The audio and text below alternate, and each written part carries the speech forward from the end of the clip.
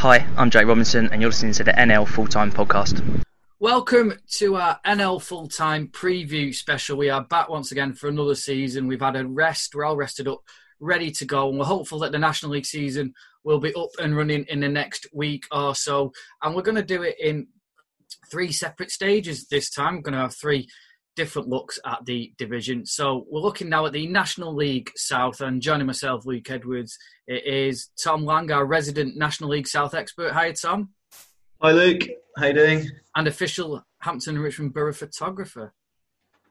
Yeah, it's been quite a pre-season down at the Beverley so far. I'll tell you all about it as we get going. Yeah, and we've also got former Hungerford Town manager and now starring for Fairford, further down the leagues in the Hellenics League. It is Ian Herring. Hi, Ian. Morning, mate. Would it be right to say you're starring, or...? Well, I'm not sure about that. How's it been for you? Are you enjoying back playing again? I know you enjoyed the management side, but you enjoying the playing side as well, or have you got that itch to get back into management?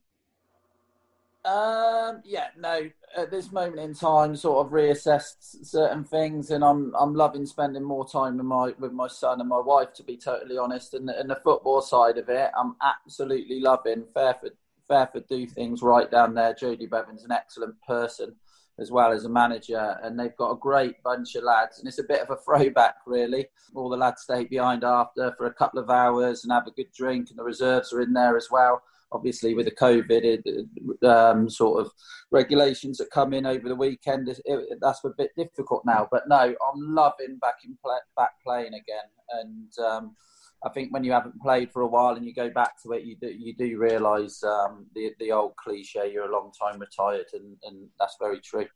I know Rob said that. Rob said that in one of the last podcasts. He said Ian needs to carry on playing while he can, while he's still young and he still can, because you're not old yet, are you? No, I'm 36. I'll be 37 in February, but I've sort of...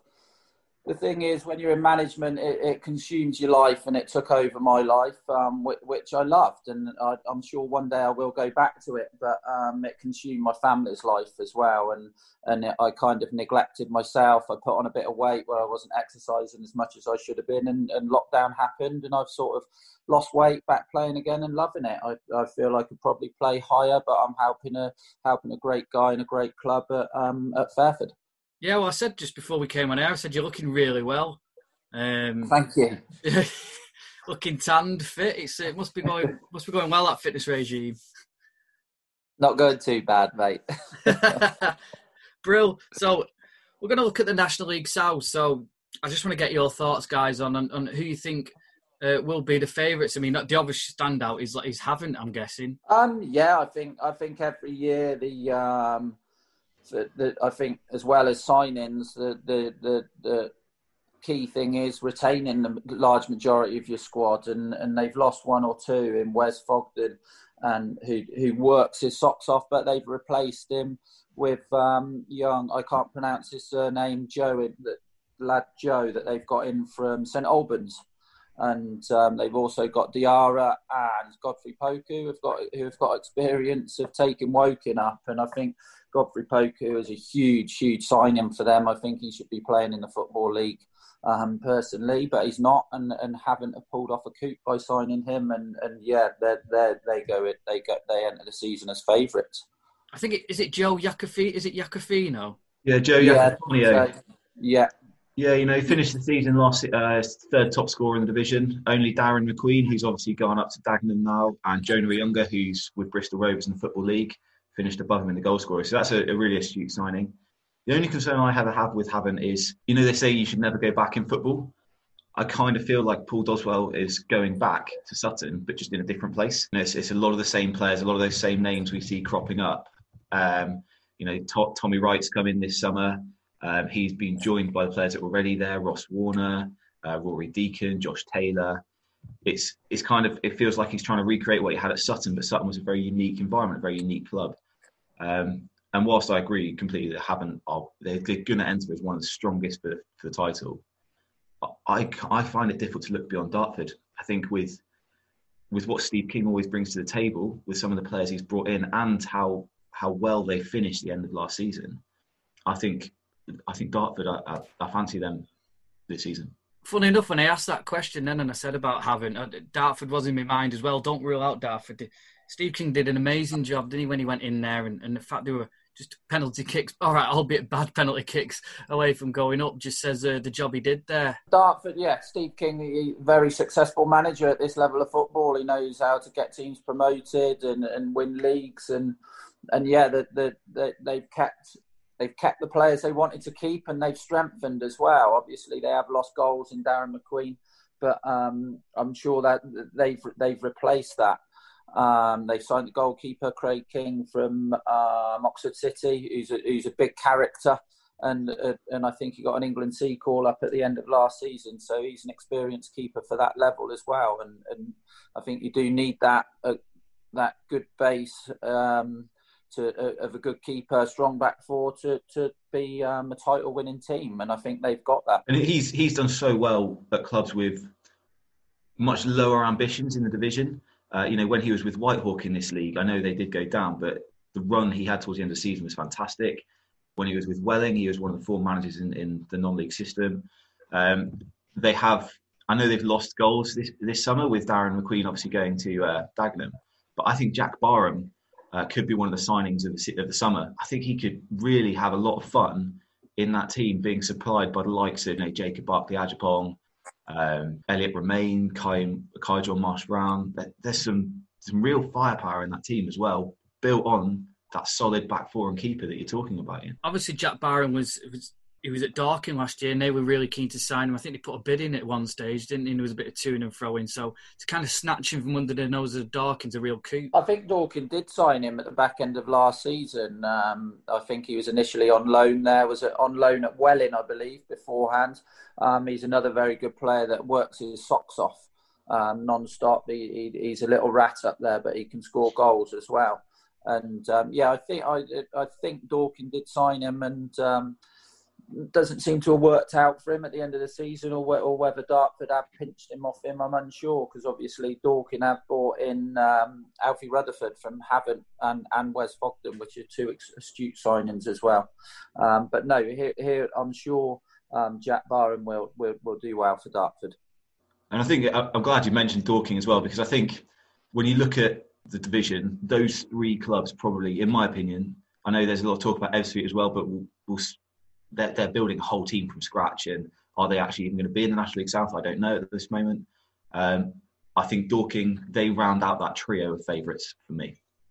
Yeah, and Rob caught up with Dartford manager Steve King earlier on in pre-season.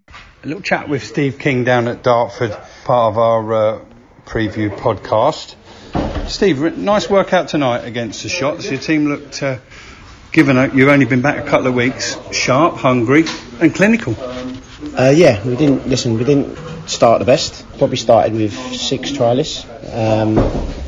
They started better than us. I think they should have been 2 or 3-0 up, but the keeper was outstanding with some brilliant saves to keep us in the game. And we had a couple of chances of our own, didn't take them. And then I think it was like end to end. Good set piece. Charlie Sheringham scores. Does what he does. 1-0 up. Changed it completely. Second half, played more or less everyone that signed, and I think you could tell the difference.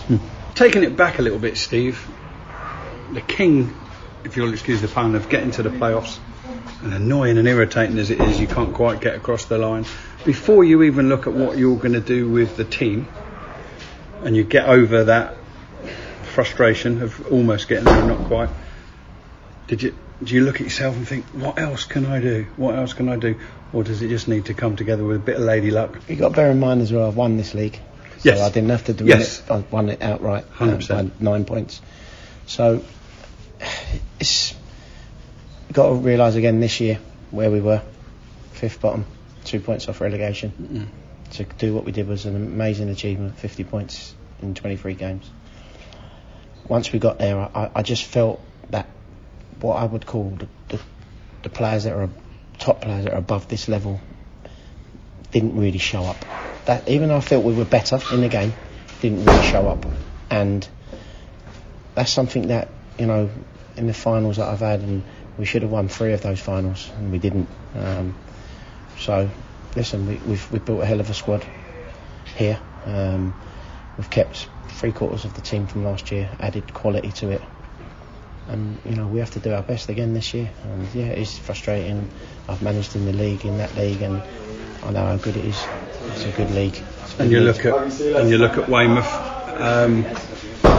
pushing on as they will, and there was nothing really in it, was there? And I felt, when I've looked back at it, I felt we were a little bit better. Everybody said we were better. We had the better opportunities without being too far ahead of them. It was just a little bit.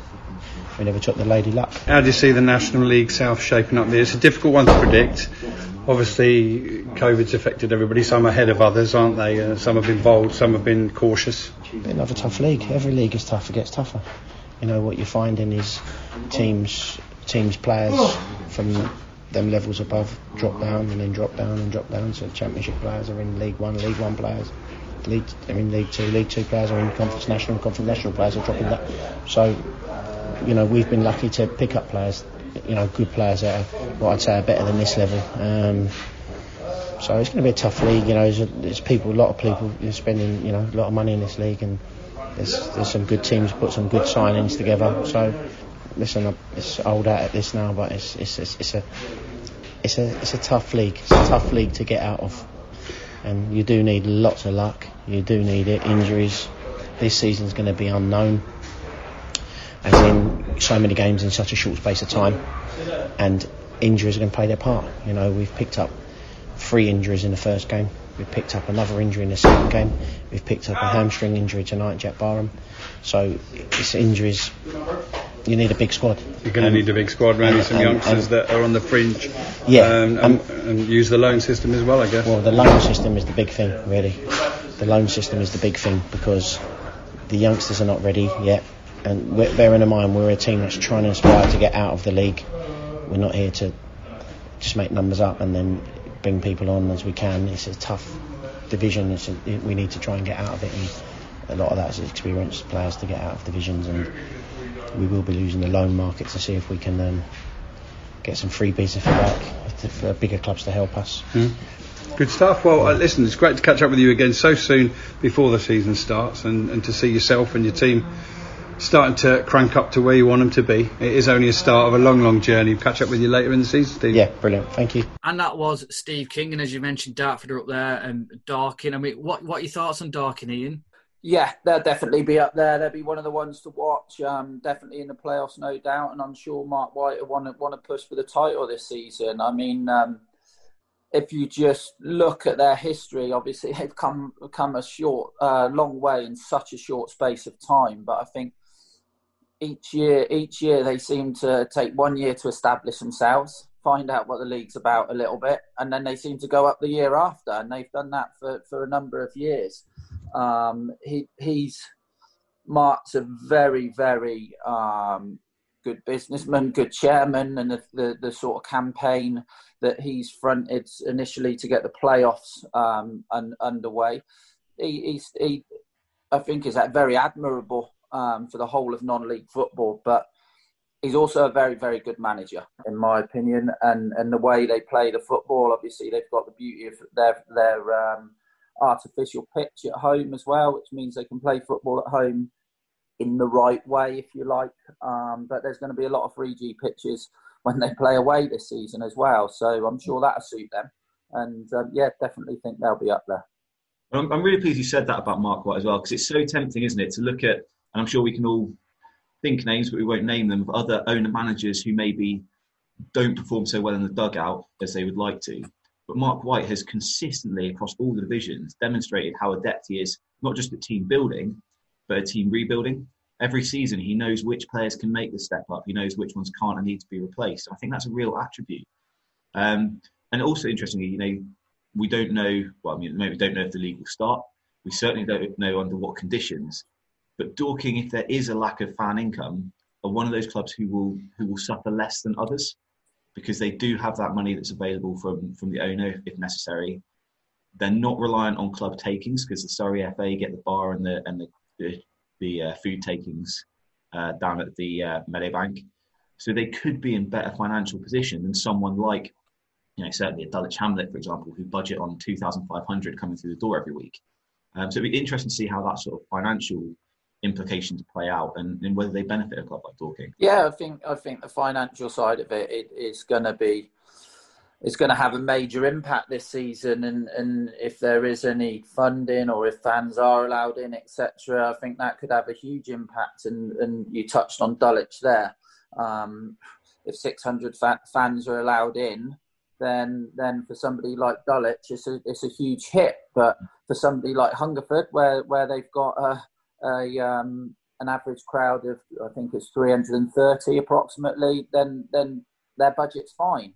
So I think this season, however the finances are worked out, it's going to have a major impact. And there's going to be some anomalies, if you like, of a normal season. And my old club, Hungerford, I can see them doing a lot better than people expect this season. And one or two of the bigger boys not doing so well as we think.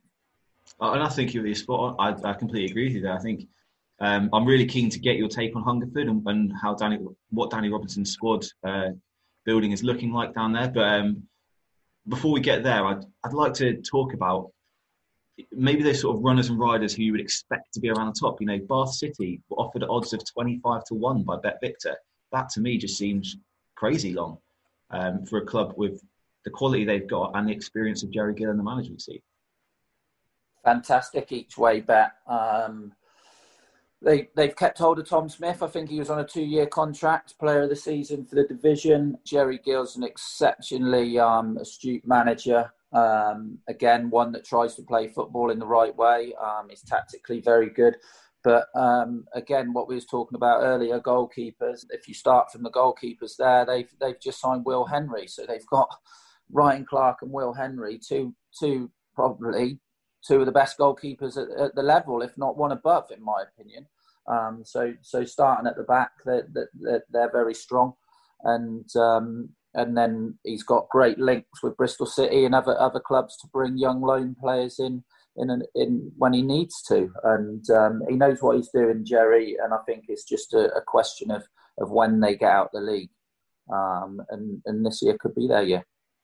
Yeah, I think they've got to be considered a real contender for the playoffs and potentially a dark horse for the title as well. Yeah, I can't rule them out. Again, the financial implications that we've touched on, how that works out, it might hit somebody like Bath City quite hard because they get average of 1,100 people. So yeah, the finances will be tough, but that's where Jerry's contacts and his relationships with the young loan players will come in very handy. Absolutely, and other teams that are going to be around there, Ebbsfleet United. So whether they're going to be in the league, I'm not sure. Luke, I don't know. Have you seen any updates on that? Or no, I mean, obviously, as we know, we'll get onto it next week more in our National League preview. But Macclesfield, unless you're an alien, have been kicked out of the Football League. I don't think they're going to be in the National League because they're going to be liquidated. But there's talk of Ebbsfleet maybe going in the National League because they're the best points per game ratio left at the end of the season. I mean, we can obviously chat about them here because Ebbsfleet, of course, got rid of your good mate Kev Watson at the end of the season, Ian, which was quite a shock, really, because he did such a good job. I think it was a bit of a shock to him, and they brought in a very unknown manager. Borussia Berlin. There we go. Not only just an unknown manager then at this level, but in this country as well. And I presume they'll be staying as one of the full-time teams in the South. So how do you see them doing then if they do end up in the National League South? You think they'd be up there, but unfortunately, I think a lot of people disrespect the levels when they come down and think it's easy to bounce back up, but it's not. It's a tough division. And obviously, Ebbsfleet have had a history a couple of years ago of being at this level, so they'll know what it's about. They've got a good ground, good facilities, and they've managed to retain some of the players that done ever so well for Kev Watson, and they're bringing some in as well. So I'm sure just the full-time aspect is a huge benefit, especially at the start of the season when you're Saturday, Tuesday. You get one training session a week, which is difficult. So the full-time aspect will have an impact, and I'd expect them to be up there. I mean, some of the players they brought in as well. When Ian, you'll have managed teams against the likes of Jack Paxman, Bobby Joe Taylor, Adam Meckie. I think James Dobson coming in on loan from Dagenham and Redbridge for the season. Yeah. That's a really good bit of business because we know how good he can be at this level when he was with Slough.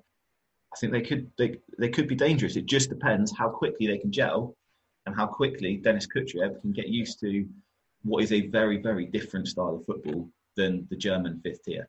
I was going to say, is it a case of, I know they wanted to cut the cloth, but is it a case of more they've snipped the cloth rather than cut it? Yeah, I don't know. I don't know financially. Obviously, I know bits and bobs of what Kev Watson was working with and the conditions he was working under, which was frankly obscene and makes feel free to spill it in. Don't worry. Like, you feel free to spill it. You're not in management now. Go for it if you want. Things like training grounds and stuff like that, not having being kicked out the training ground and not having travel for away games and stuff. And some of the results while all that's going on that he pulled off is, you can't underestimate what he's done to keep a group of lads at it when the conditions and the environment they're training and playing in is quite frankly not what it should be for the level. So hopefully for Ebbsfleet, they sort of, the financial situation stays on track for the players more so than anything. And yeah, if it does, obviously it will be a new baptism of fire, if you like, for a German lower level coming into these leagues. But again, he's got a full-time. He's full-time, so he's got plenty of time to get his ideas across. He's got experienced players that you'd think would know the game and understand what he's trying to ask them to do. But added with that, if the style of football he wants to play is keeping it on the floor and passing it around, they've got a lovely pitch at home. But he's not going to be coming up against in the middle of winter. He's going to be going to a lot of artificial surfaces again this year, which is going to help the teams that want to play football. Which, again, mentioning other teams is why I think Billericay could quite well be up there as well. Yeah, Jamie O'Hara. I mean, you've got to show a lot of. Got to give him a big thumbs up, really, because he could have easily. He came in with Glenn Tamplin, didn't he? But he stayed there and he seems really committed to the club. He's really bigging it up on social media as well. And fair play to him, considering where he's played at a high level and stuff like that. He's really got stuck in, hasn't he? Yeah, and he's made some good business over the summer as well. You know, we talk about Ebbsfleet, the likes of Frankie Sutherland or Laurie Wilson, who obviously decided not to stay on with Ebbsfleet or weren't retained. They're now at Billericay, and they're really astute and well-seasoned campaigners at this level. They know what it takes to drive a club up the league, and they'll be effective, no doubt. And Jamie O'Hara, he knows football as well. You listen to him on the radio show.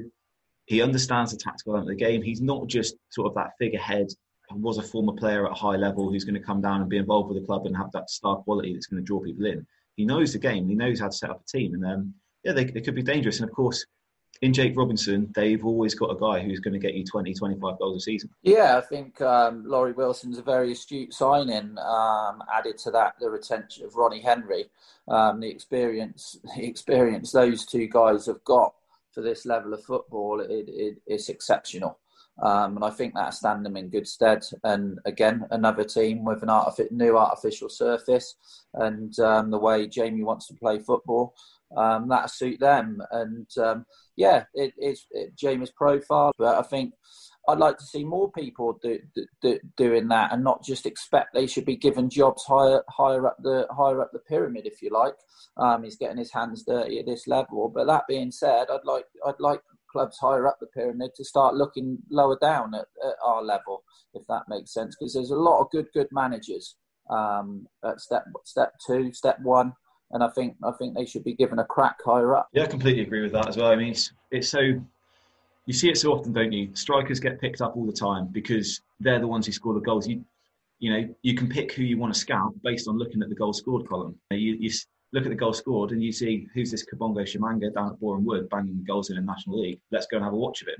However, you don't necessarily look at a stats column and see a centre-back who is organising a defence consistently week in, week out at the age of 19, for example. Or a keeper who might be conceding a lot of goals, but he's playing behind one of the worst defences in the division and actually is a top-draw keeper. You don't see those stats.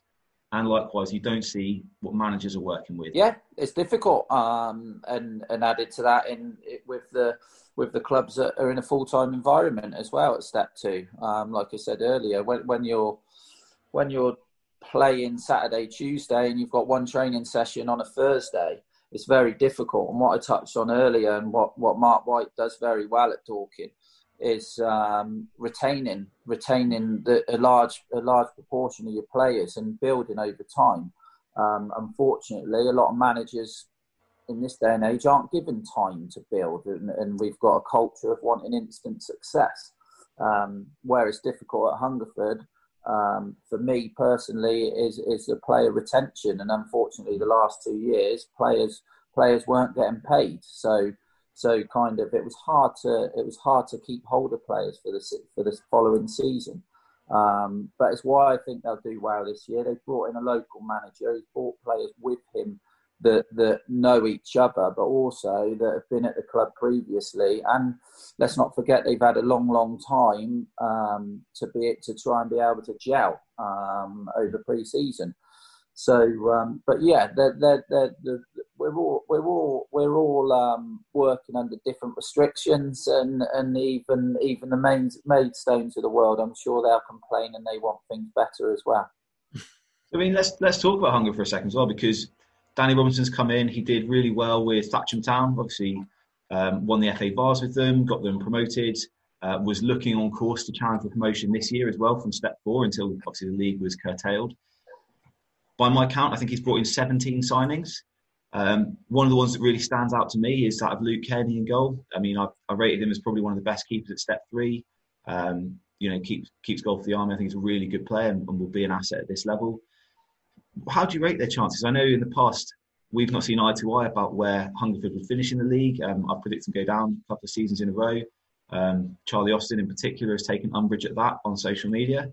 But this season, I think they look a lot better placed. I mean, I think lower half of mid-table is a really good aim for them. I think they shouldn't be involved in a relegation battle for sure. No, they won't go down. I'm pretty sure of that. And like I said, Danny Robinson's he knows his stuff. Like you say, they've brought in a lot of players. They've retained a lot of players. How they're doing things this year, would it be how I wanted to do things? No, hence why I'm not there. So I'm sure some of those players that are there currently will be asked to leave or will leave on their own accord. But yeah, going from the back again, Luke Kearney's an exceptional goalie with his distribution. So he's a good signing for them. He's somebody that I sort of know about from his links with the Army and sort of the groundsman's. Hungerford groundsman used to be the Army goalie coach. So I've always kept an eye on Luke. But for me personally, with the low budget, it's something that I always done to utilise the loan system of a keeper that was for nothing, to try and use the budget elsewhere, if you like. Was that right? Was that wrong? I don't know. But no, they've brought in Matt Partridge as well. They've kept hold of James Rusby, Mike Jones, which I'd imagine will be playing at the back, which is a lot of experience. But they brought in a goal threat as well. The lad, I think, from Cinderford, I forget his name. It is. He's got goals in him. The other lad they brought in from Thatcham as well, he's got goals in him. So they'll be tough. They'll be a tough team to beat, and essentially it's a tough place to go. Nobody likes going to Hungerford, and they'll use that to their advantage. And come the end of the season, that sort of bottom half of the table is so sort of tight and congested. And it wouldn't surprise me if they finish in and around mid-table and sneaking into the top half. And of course, this season only one club will go down from the National League South as well. We've got 21 sides. Now, they say the only thing that you can guarantee when you make a prediction is that you'll be wrong at some point. So with that in mind, I'm looking at the squads, I'm looking at the sides, and for me, it's difficult to look beyond Braintree Town as favourites for relegation. I think what they did under Bobby Quinton to get promoted all the way up to the National League was astonishing. However, it just never really clicked for them at that level. I think, you've talked at length about sort of resourcing of clubs and the infrastructure behind them that will enable them to compete with these full-time clubs. And Braintree just never really had that in place.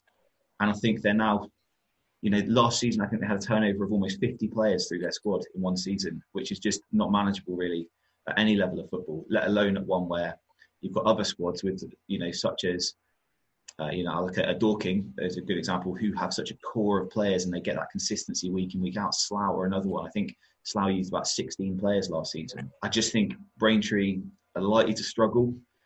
I don't see a huge amount in their business that I think is going to move them forward from where they were last season.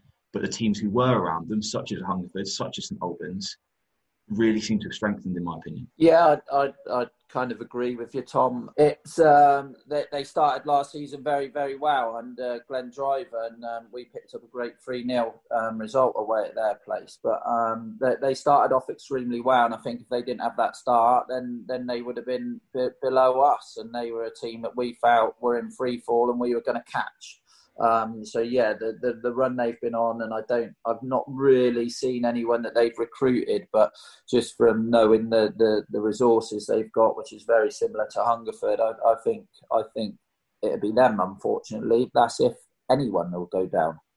And unfortunately as well, yeah, well, that's the other thing. If Ebbsfleet go up, does anyone actually get relegated from National League South? But the other complication Braintree have is in that they're in such a densely packed area. You know, they've got Billericay as local competitors. They've got Chelmsford, who are probably traditionally the big boys of the Kent, sort of Essex rather, non-league circuit. You know, personally for me, I don't really see enough about Chelmsford to think they'll compete in the playoffs. I really like Chippenham this season. Yeah. I really like the business they've done over the summer, and I think they're dark horses for a playoff push. Yeah, no, I'd agree. Chippenham, I watched them against Supermarine. They look very good. They've retained a lot of their players, but they've added good players as well with good experience. Brad Ash, who's lively up top, he's come in, and also Ross Stern from Bath as well. So they've added some good players. Mike Cook is an exceptional coach and manager, as is Mark McGregor, and they'll get them playing the football they want to play. Again, it's another place that isn't nice to go, and I think they are dark horses for a playoff spot. Another team who I think should be in contention, but it's difficult for me to discuss them, obviously, as I've taken a role as a photographer at the club, is Hampton and Richmond. I think what Gary McCann has done in retaining the vast bulk of his squad from last season is a really good move and a positive change of direction for Hampton. They've traditionally, like Hungerford, struggled to do that. Obviously, they've seen Danilo Orsi-Domo go up to Maidenhead, which is a big loss for them. You know Danilo very well from his time at Hungerford. His movement and his attack, his pressing play was such a big part of how Gary organised his side. But in the likes of Ryan Hill, they've signed Nathan Minhas from Bracknell Town and Danny Bassett from Tooting and Mitcham, who will replicate that pressing. But what do you think of Hampton? How are you assessing their summer business? Yeah, again, it's hugely important to retain your squad. Danilo's obviously gone to add another step up, and delighted for him because he was a big loss to us, and a goal scorer is a big loss. But starting from the back, they've got Dean Inman, Charlie Wassemer, Luke Ruddock, 3 exceptionally experienced guys who are good defenders and know how to keep the ball out the back of the net. And obviously, keeping hold of Ryan Hill's huge. He's a very, very good player, and it wouldn't surprise me if he gets a shot at the Football League very soon. That, along with Sam Deadfield, who's somebody that I was very, very pleased that had a good season last season, because I actually agreed to sign him 2 seasons ago from Basingstoke, not realising that he was still under contract, and Basingstoke blocked the move, basically. We're looking at sort of some of the other teams that would expect to be competing at the playoff ends, and 2 of the names that jump out really are Slough Town, because of how well they've done over the last few seasons, and Maidstone United. Now, how do you rate the chances of those clubs? Slough will be up there. They again... Bakes and Unders, 2 very good managers, established themselves at this level of football now, and they've got a good, experienced group of lads that have been together a long time. So they've got that spirit in their dressing room. They've lost their left back, and I believe they brought in a new lad on loan from Norwich. This sort of done very well in the pre-season friendlies, and they've had some good results. They had a good result against Aldershot, I think, in the week, and they beat Wealdstone yesterday 1-0. So they'll be happy with how their pre-season's coming along. And again, they're a team that had a not so good start to the season, and credit to them too as managers and the group of players to turn that round the way they did and finish as high up in the table as they did. And I think they will be in the playoffs again. Yeah, and I think I agree. I think Slough will be challenging in that region. The big thing with Slough is they keep such a compact squad. The only concern I have for them is how much would injuries impact them compared to some of the other teams around them, like, Dorking and Havant, who've got a much bigger squad and those resources to pick from. And another side who've got that big squad is Maidstone. They have got the facilities which are going to attract players, but for whatever reason, ever since they've come down, they've still not really hit their stride. It's been 2 seasons now. A whole season last campaign. Well, to find out more how Slough's pre-season preparations are going, Rob caught up with one of the joint managers at Slough, John Underwood. I'm joined by Slough Town manager John Underwood. John, useful pre-season workout for you? Is that your penultimate one tonight against Aldershot? It is, yeah. We've given ourselves a tough run of games. We've just had Boreham Wood and Weymouth, and now Aldershot and Wealdstone Saturday. So we put those in as real tests for our boys. And we had a bad night here against Boreham Wood a week ago, but we improved Saturday and we've improved again tonight. So yeah, really pleased. I guess in these uncertain times, you have to just keep focused on assuming that the league does go ahead on October the 3rd. Yeah, we do. Obviously, there's all this noise out there at the moment, and it doesn't look great for us. I think full credit to our boys tonight, because you turn up with all this uncertainty going on around you, and we don't know what we might hear tonight, tomorrow, Thursday. But they were really professional about how they went about their business tonight, and were really up for the game, which was, as a manager, it gives you, it kind of warms your heart, because, I've got uncertainty in my head, and they're the ones who've got to go and do it on the pitch. So, yeah, really pleased tonight, and all that stuff's out of our hands, really, and everyone's got their views on it, and, we're desperate for the season to start. You work so hard in preparation for a season, to then have it potentially taken away from you. So yeah, we desperately hope something can get sorted. It was certainly from afar, it looked a good achievement for Slough Town to reach the playoffs last season. How do you take that and try and convince yourself and everybody around you that you've got to go better? Yeah, I mean, it will be difficult. I feel we overachieved finishing 5th last year up against some of the probably bigger, more established clubs at this level, but we've only been here 2 years in this level, and I think we've established ourselves well now. Yeah, the aim has to be to try and get in the playoffs again and then go one better. We obviously were disappointed with how we performed in the playoff game, but we were beaten by the better side on the day. One slight worry was, would we come back with a bit of a hangover from those playoffs, and we've kind of freshened the side up a little bit, and I think that's really helped. We've got some fresh blood in, some few younger legs as well. We're a little bit different. We're probably a little bit more focused on more technical players potentially this year, and looking to play more. I think we ended up being a bit direct at times last year, and some of what we saw tonight, particularly first half, and Saturday against Weymouth, again particularly first half. Second half in friendlies can get a bit disjointed. You make a lot of changes, but you kind of end up judging yourselves really on the first halves, and we've played some really good football again tonight. So yeah, hopefully we're set up to have a good season. And that was John Underwood. And as you say, Slough will probably be there or thereabouts again. And another team, as you mentioned, Tom, are Maidstone, and they really flattered to deceive last year, didn't they? They did, yeah. And given the facilities they had to attract players, the experience they had in the dugout last season as well. John Still, Hakan Hayretin, they've done remarkable things. John Still is a byword for non-league success, isn't he? And Hakan Hayretin knows the game inside out as well. So for some reason, it just hasn't clicked for them. They've got the players, without a doubt. They've got the players in the squad. Even this summer, they've added real quality, such as Scott Rendell and Joe Ellel. But it just doesn't click for them. Obviously, you've been in the management seat, Ian, at this level. Is there anything you can see about the club that just doesn't quite work for you at the moment? We only played them at our place last year, and I think they beat us 2-1, possibly. They beat us anyway, but we felt we should have won the game. It was early in the season. We had a new group of young lads, and we were a bit naive, and they beat us. But we felt there wasn't anything there really to sort of get you off your seat, if that makes sense. I think that might be different this time round. I think that they'll know what the league's about. They'll know what to expect, and they brought in the centre half that you just mentioned, Joseph Ewell, who's a very good signing for them. Noah Chesmain, the left back, is a very good player we had on loan, but also I think they've got a star in the making in Ibrahim Ulatadi, I think it is, up front, from Leatherhead.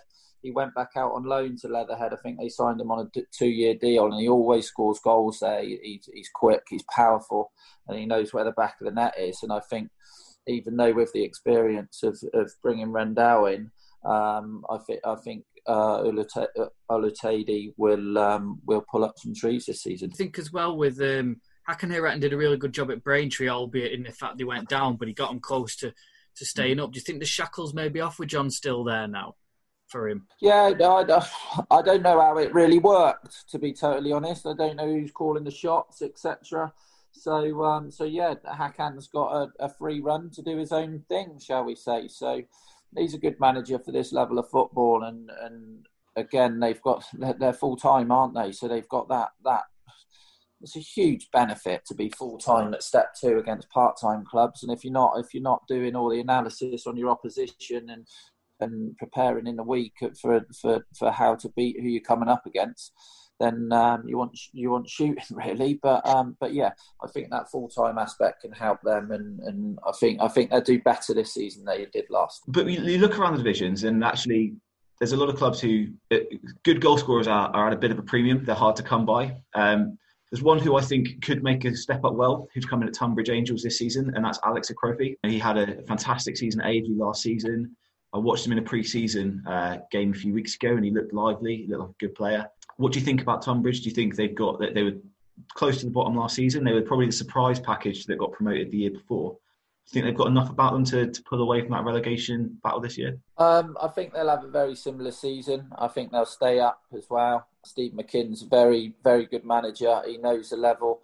But again, he's another one. But financially, he's working with his hands tied behind his back to a certain degree. I know they're really pleased about re-signing the centre midfielder, the lad that he went to play abroad, I think, last season. I think they feel he's a big player for them. So I know Steve's happy with that. But no, they'll be very hard-working, workmanlike team, and tough to break down, and they'll pull off some surprise result, or what you think would be surprise results, and I think they'll be fine staying up, to be honest. And Rob's been a busy boy. He caught up with Steve McKim to hear his thoughts on pre-season so far. Well, NL full-time listeners, I've just met for the first time and kindly got here for a few words. Steve McKim, the Tunbridge Angels manager. Nice to meet you, Steve, to come to Tunbridge's ground for the first time today. First and foremost, how was last season for you, Tunbridge Angels? I think 15th out of 22 when the season ended. Yeah, when the points per game were done, we ended up 15th. When the season actually finished, we was third from bottom with games in hand. Found it very difficult to start with. In terms of, we'd watched a lot of the level, not knowing we was going up, but we watched a lot of football for different players and loans and stuff. So we watched a lot of the level beforehand, the season before. I'd come from that level when I was at Sutton as a coach, and not a lot of players have changed, so a little bit older, but you know what they can do. And I warned the boys before the season started that you make mistakes at critical times, you get punished, because the strikers at this level are clinical and they take no prisoners, and that's what we found. We was making the odd 1 or 2 mistakes in games, and we find ourselves 1 and 2 down and chasing the game. And teams at the level we're at, are good at shutting up shop, and then they could nick a third on the break, or they're happy to take a 2-0 or a 2-1. So it was general mistakes to start with that were costing us individually, and then round about just before Christmas we started stopping them mistakes, scoring a few goals, which is always helpful. And after Christmas we had a great run of 1 defeat in 9, so we seemed to learn from it, and just disappointed it finished because we had a few games in hand and we wanted to climb the table.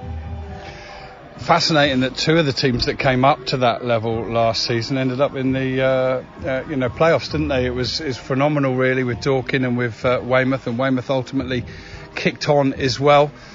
It's so easy, isn't it? It's lazy journalism, I'm sure, for people to have just written Tunbridge off last season. Did you use that a little bit of siege mentality?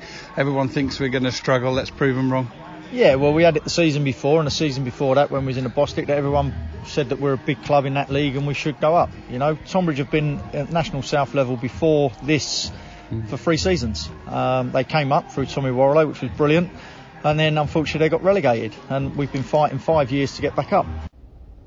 Well, with huge apologies to Steve McKing and to Tunbridge. So sorry. At that point, somebody tried to ring me, and I didn't realise at the time that it had ended our recording. Steve went on to make some great points about this coming season, and in particular around the uncertainty of whether the National League season would get going a week later on Saturday the 3rd of October. And one of those points was that something had to give, really. Either the National League North and South had continued elite status and therefore should be due some financial support, or that was removed, in which case fans, a certain number of them at least, should be able to attend within the stadium. Obviously, as we're recording this preview pod is breaking over the course of today and the next couple of days, that should confirm the season starts. But when Steve and I spoke, it was a little unclear. Refreshing to meet him, to hear from him, and to see how well Tunbridge did. Remember, on points per game, they finished 15th out of 22 last season. So he'll be well prepared for the season ahead, and they certainly gave Aldershot a good game. The Shots running out 3-2 winners on Saturday. Yeah, I think Tunbridge, I agree with you. I think they've got two players in midfield, Cal Da Costa and Christ Yehi, both good ball players. Da Costa certainly got a bit of bite about him as well, and is an effective operator at this level. And yeah, Steve McKim, he knows his job, he knows the game. Crucially, he knows the squad and he knows what Tunbridge can do. He's been there long enough now. And I think an extra year at National League South, they're not going to be challenged for the title or anything, but I think they'll be reasonably safe. I think two other clubs that I do have a little bit of fear for, that they'll be at the wrong end, are Welling. As much as I like Bradley Quinton as a manager, I just think he's operating in some really difficult conditions there. Getting players in this summer looks like it's been quite a challenge for them. I'm also not entirely sure how Dulwich will perform this season. Their financial constraints under the no fans could be a real issue for them. And again, that player turnover that Dulwich have is just so high. I think they've retained very few from last season. I think it might be a difficult season for them. I'm looking at the out column, and they've got 18 players who've gone out the door this summer, and that's a massive turnover at this level. Yeah, it's huge. As I've said a few times earlier, one of the big things is retaining the better players in your squad. It doesn't just help, obviously, to retain the better players. If you can have that continuity from season to season to build that team spirit, if you like, and rather than lads getting to know each other off the pitch as well as on the pitch, it can be difficult throwing a team together. Recruitment is huge at this level. Dulwich, obviously, it's a great place to go when you're playing in front of 3,000 fans, and I think that can hinder them as well as help them to a certain degree. But Gavin Rose is a good manager, and he's a good man. I've got a lot of time for him. And I think they'll do better than what they did last season. But again, it will come down to finances, and they probably haven't brought as many in as they would like, because they just don't know where they're at, because they do get so many fans through the door, and it's not just the money on the gate, it's the bar takings, the food takings, stuff like that. So I'm sure they just don't know where they're at financially, and they're waiting for a bit of for the National League or anyone to just let them know where they're at. And but no, I think they'll do okay, and I think they'll be in a strong position in the sense of, if there is an announcement or anything with help with finances or fans allowed in, I think there'll be a lot of footballers out of work. And if you've got money in your budget and you're brave and you hold back a bit, I think there could be 2 or 3 players dropping down to this level that you think, oh, that's a coup. And I think a couple could end up at Dulwich. That's a really good point as well, isn't it? We looked at Hungerford. They've done a lot of their business very early in the summer. Is this going to be one of those summers where, even up to EFL League 1 and League 2, clubs are operating on smaller squads, and they're going to fill those squad gaps with youth team players? So as we get, I think you're 100% right, as we get towards the end of the summer and the start of the season, there's going to be a lot of players who are looking around thinking, I was expecting that contract at League 2 or National League. Where can I go? Could Dulwich be a beneficiary of that? It happened to me years ago. I left Eastleigh and after sort of a number of years playing step 1, and then at step 2 you kind of think the phone's just going to ring. I'd never had an agent or anything like that, and it didn't ring, so I ended up having to pick up the phone myself, and that's why I ended up at Hungerford at step 4. And when I first took the job at Hungerford, I spoke to a lot of people who were giving me advice and things like that, and I spoke to Darryl Clark, who's at Walsall now.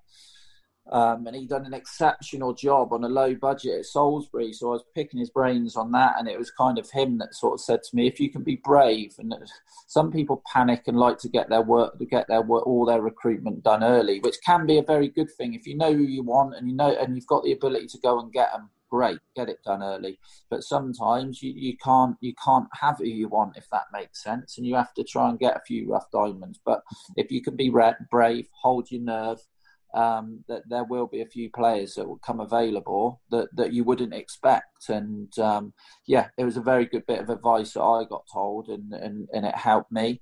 And I think Dulwich could be beneficiaries of players dropping out the league and without a club and wanting to play football. Another manager as well, we talked about, obviously, Danny Robinson at Hungerford, who's stepping up the levels this season, who's doing likewise, is Lee Bircham, Hemel Hempstead, who's rising up the leagues. He's come in, I think, from Berkhamsted, who are having such a great season in Step 4.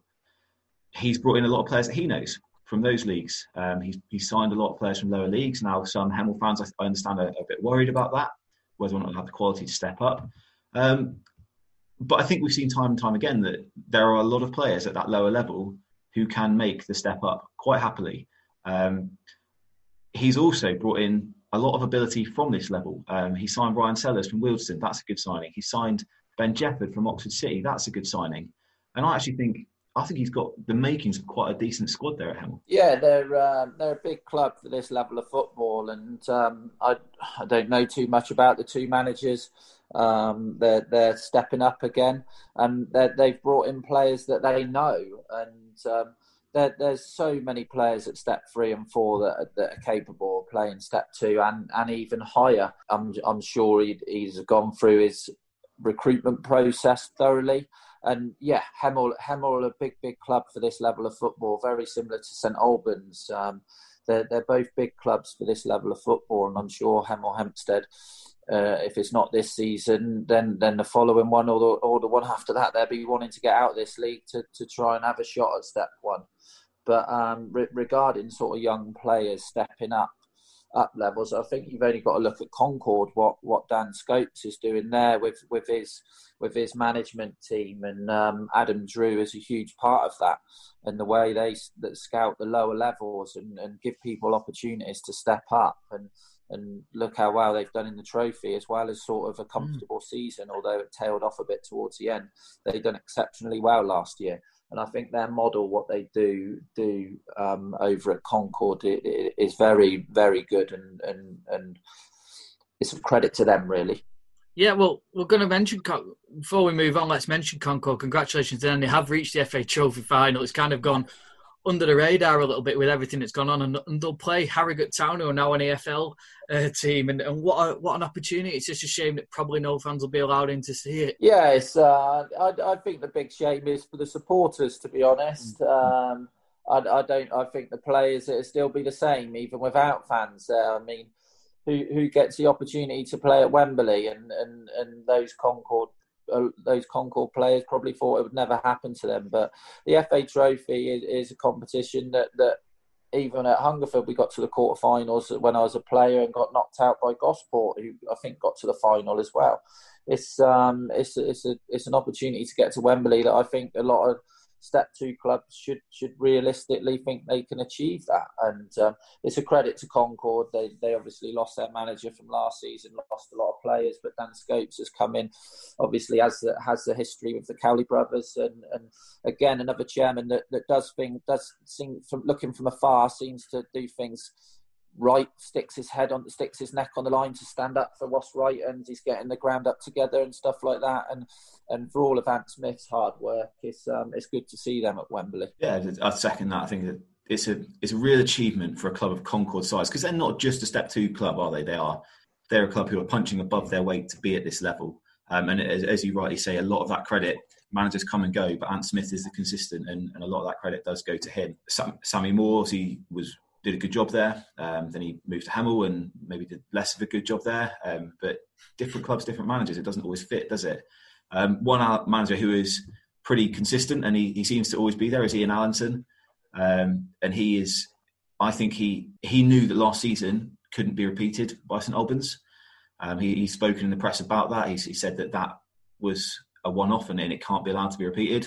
And I think he's gone about making sure that it won't be. I think bringing Karen Wiltshire from Oxford City is a really good signing. Bringing Sean Jeffers from Chelmsford is a really good signing. He's picked over the Braintree squad and brought in Michael Johnson, who was probably one of their few highlights last season as well. And I think, I don't know how you feel about this, I think St Albans are going to have absolutely none of the trouble that they had last season. And also, with Ian Allinson, he's heavily involved in the commercial side of the club as well, using his background in sales and his football experience. So as you say, he knows the ins and outs of the club, what the budget is, what money's coming in, what money's going out. So that's a big advantage as well, isn't it? Yeah, it is an advantage. Obviously, that he's taken a lot of responsibility filling those two roles. Was last season a bit of an anomaly? I don't know, because a few seasons before that, they were always up there or thereabouts. So with an opportunity to win the league, actually, on a couple of seasons, and then sort of fell away drastically towards the end and didn't even make the playoffs. Obviously, start of last season, they put their tickets up to £18 to get in to watch Step 2 football. So I think, anything like last season will be unacceptable to those supporters, and he's a tough cookie, Ian Allinson. He knows what he's doing, and I'm sure it won't be through lack of trying if they're down where they are again this season. But like I said, it's another huge club for the level of football, and it's got a wonderful catchment area. And they should be looking to get up in and around the playoffs. I wonder how many people asked for refunds on that £18 last year. That is a crazy amount of money to be watching Step 2 football, isn't it? And what was Hungerford? £14, was it? £12, I think, lowest it can be. I believe the league set what you have to pay for fans to get in, so it's £12. So we've got 3 more clubs left to cover. We'll start with Chelmsford. Now, Chelmsford, I think, again, they've gone for quite an interesting approach this summer. Robbie Simpson, obviously reasonably recent in the managerial hot seat, but he knows the club inside out, doesn't he? So he will have taken on that job and pretty much known what he wanted to achieve straight away. Yeah, I think it's going to be difficult for him. He's kept a lot of the players from last season, sort of some of the experienced lads at the back. Him and Mickey Spillane obviously know the club, know the group of lads they've got, and know the level well. Obviously, they've kept hold of Church, centre midfielder, who I think is an exceptional player, and I used to love having battles with him. But I don't know. There's just something about Chelmsford. They probably should be doing better. Rod Stringer used to get them in the playoffs every season. Last year, they were a little bit out of it. I think it could be hard for Robbie. First full season as a manager in these conditions as well that they're working under. I think they might have a difficult season. And I think you can look at their business as well, and you see they've had to cut their cloth accordingly. We've talked about there are obviously players to be had at Step 4, but I think 5 of their signings this summer have come from Step 4 or below. Now that is a change in how Chelmsford have gone about things. Chelmsford have typically looked to pick out the cream of the talent in that Essex non-league community. It's a different approach. And I think you're right. I think the days where we looked at Chelmsford and said, right, well, there's your losing playoff finalist at the beginning of the season, maybe those days are past, certainly for the time being. Yeah, I think you're right. New manager brings new ideas, doesn't it? And it looks that way with the recruitment. They perhaps used to go for older experienced heads that have dropped down from a higher level, I think. And I think one big player that they'll miss is Chris Whelpdale, who's gone to Eastbourne. I think he's a very, very good footballer, and I think they'll miss him a lot. The bit also, well, Darren, who's from the Corrie Army podcast, he sometimes comes on, said mid-table or worse for us this season, which I think they'd taken push. He chuck in the whole sort of Gary Hill saga as well, which kind of disrupted the club towards the end of the season as well. Didn't really help, did it? No, I think we we beat them at Hungerford 1-0, and then Rod lost his job after that. But I still thought they'd get up in and around the playoffs last season. But yeah, he lost his job. There was uncertainty. Were they going for a new man, keeping Robbie in charge?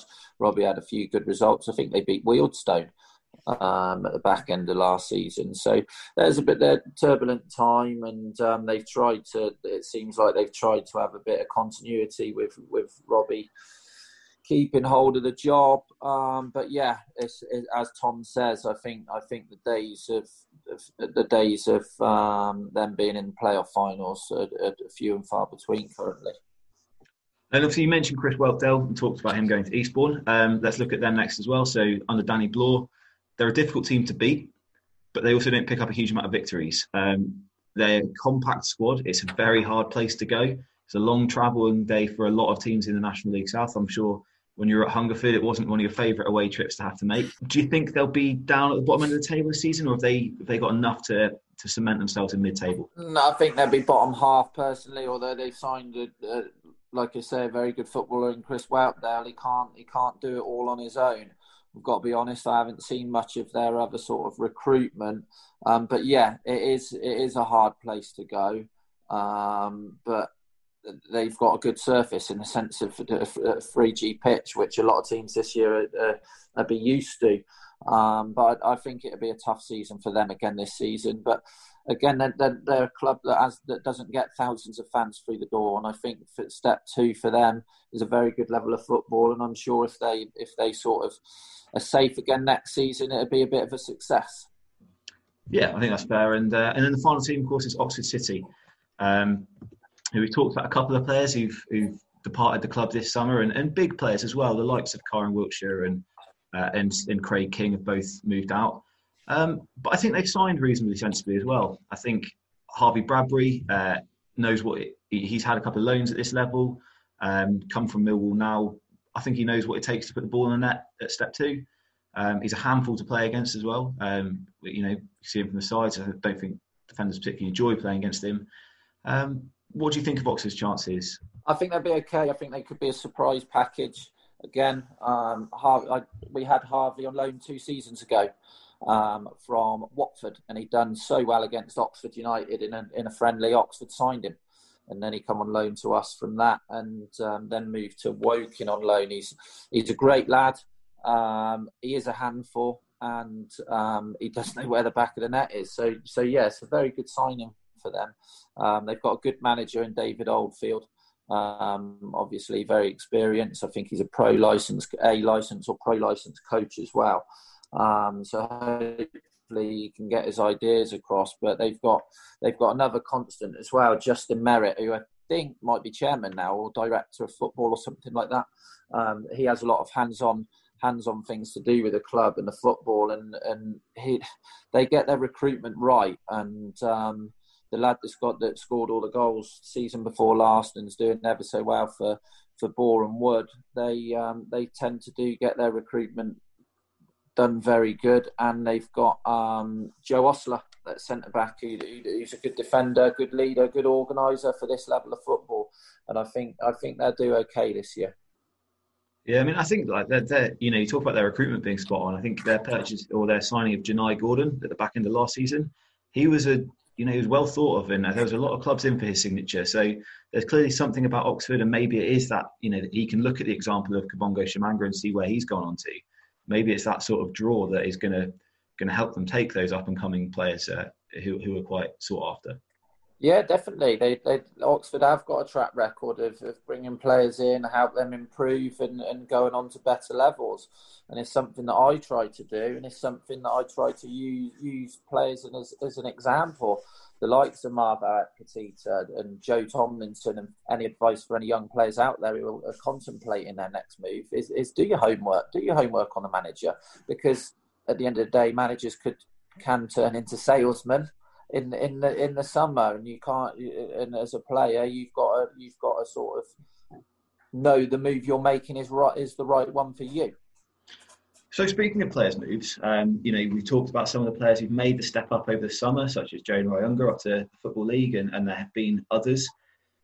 Is there anyone who really stands out to you in the National League South this season as being a player who you think, actually, yeah, you're ready to play Football League? It's difficult to say, but I touched on earlier Sam Deadfield. Both those two players at Hampton, Sam Deadfield and Ryan Hill. I'm really excited to sort of see how they get on. But yeah, it's different. There's obviously a lot of players, and I'm sure there's one or two that are known to do ever so well as well.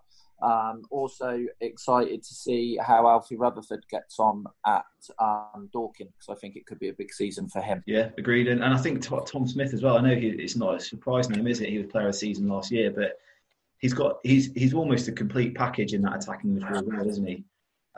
He can strike from distance. He can hit the box at the right time. He's a powerful player as well. Yeah, he actually does a lot of one of our players, John Watson at Fairford, who's an exceptional sort of strength and conditioning performance coach, recovery coach, does a lot of work with Tom Smith as well. So he's got that attitude to do extra away from Bath City.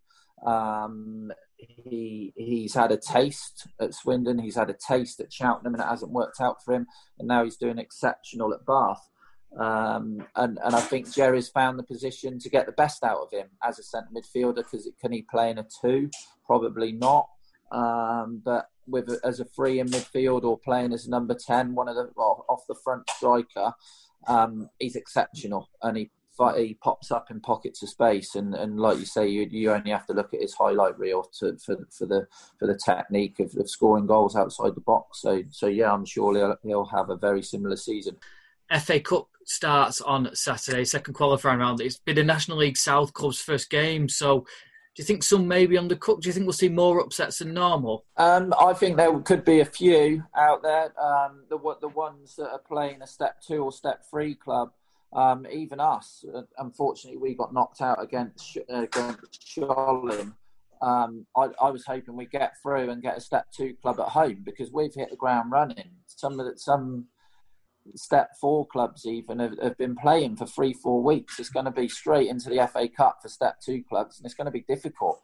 The first game of competitive football for us at Fairford, it was hard because everyone's had so long off, and pre-season friendlies aren't the same. I don't care what anyone says. You try and make them the same, but they're not the same as a competitive game. So, yeah, I think there might be a few different results to normal. So, final word, obviously, to you, Ian. We've talked about the runners and riders. We've talked about who we think could be down the wrong end of the table come the business end of the season. Who are you picking for the 2 promotion spots, and who do you think's going down? Dorking and Havant for me. I think they'll battle it out at the top. And then to go down, Braintree. Brill, that's excellent. Well, Ian, thank you for your time and joining us, and have a good season with Fairford, and hopefully we'll see you in a dugout as well in the future, so maybe at Step 2. Yeah. And also, Tom, thank you for joining us, and we'll enjoy your Hampton Richmond Borough fanboying throughout the season. It's always a pleasure.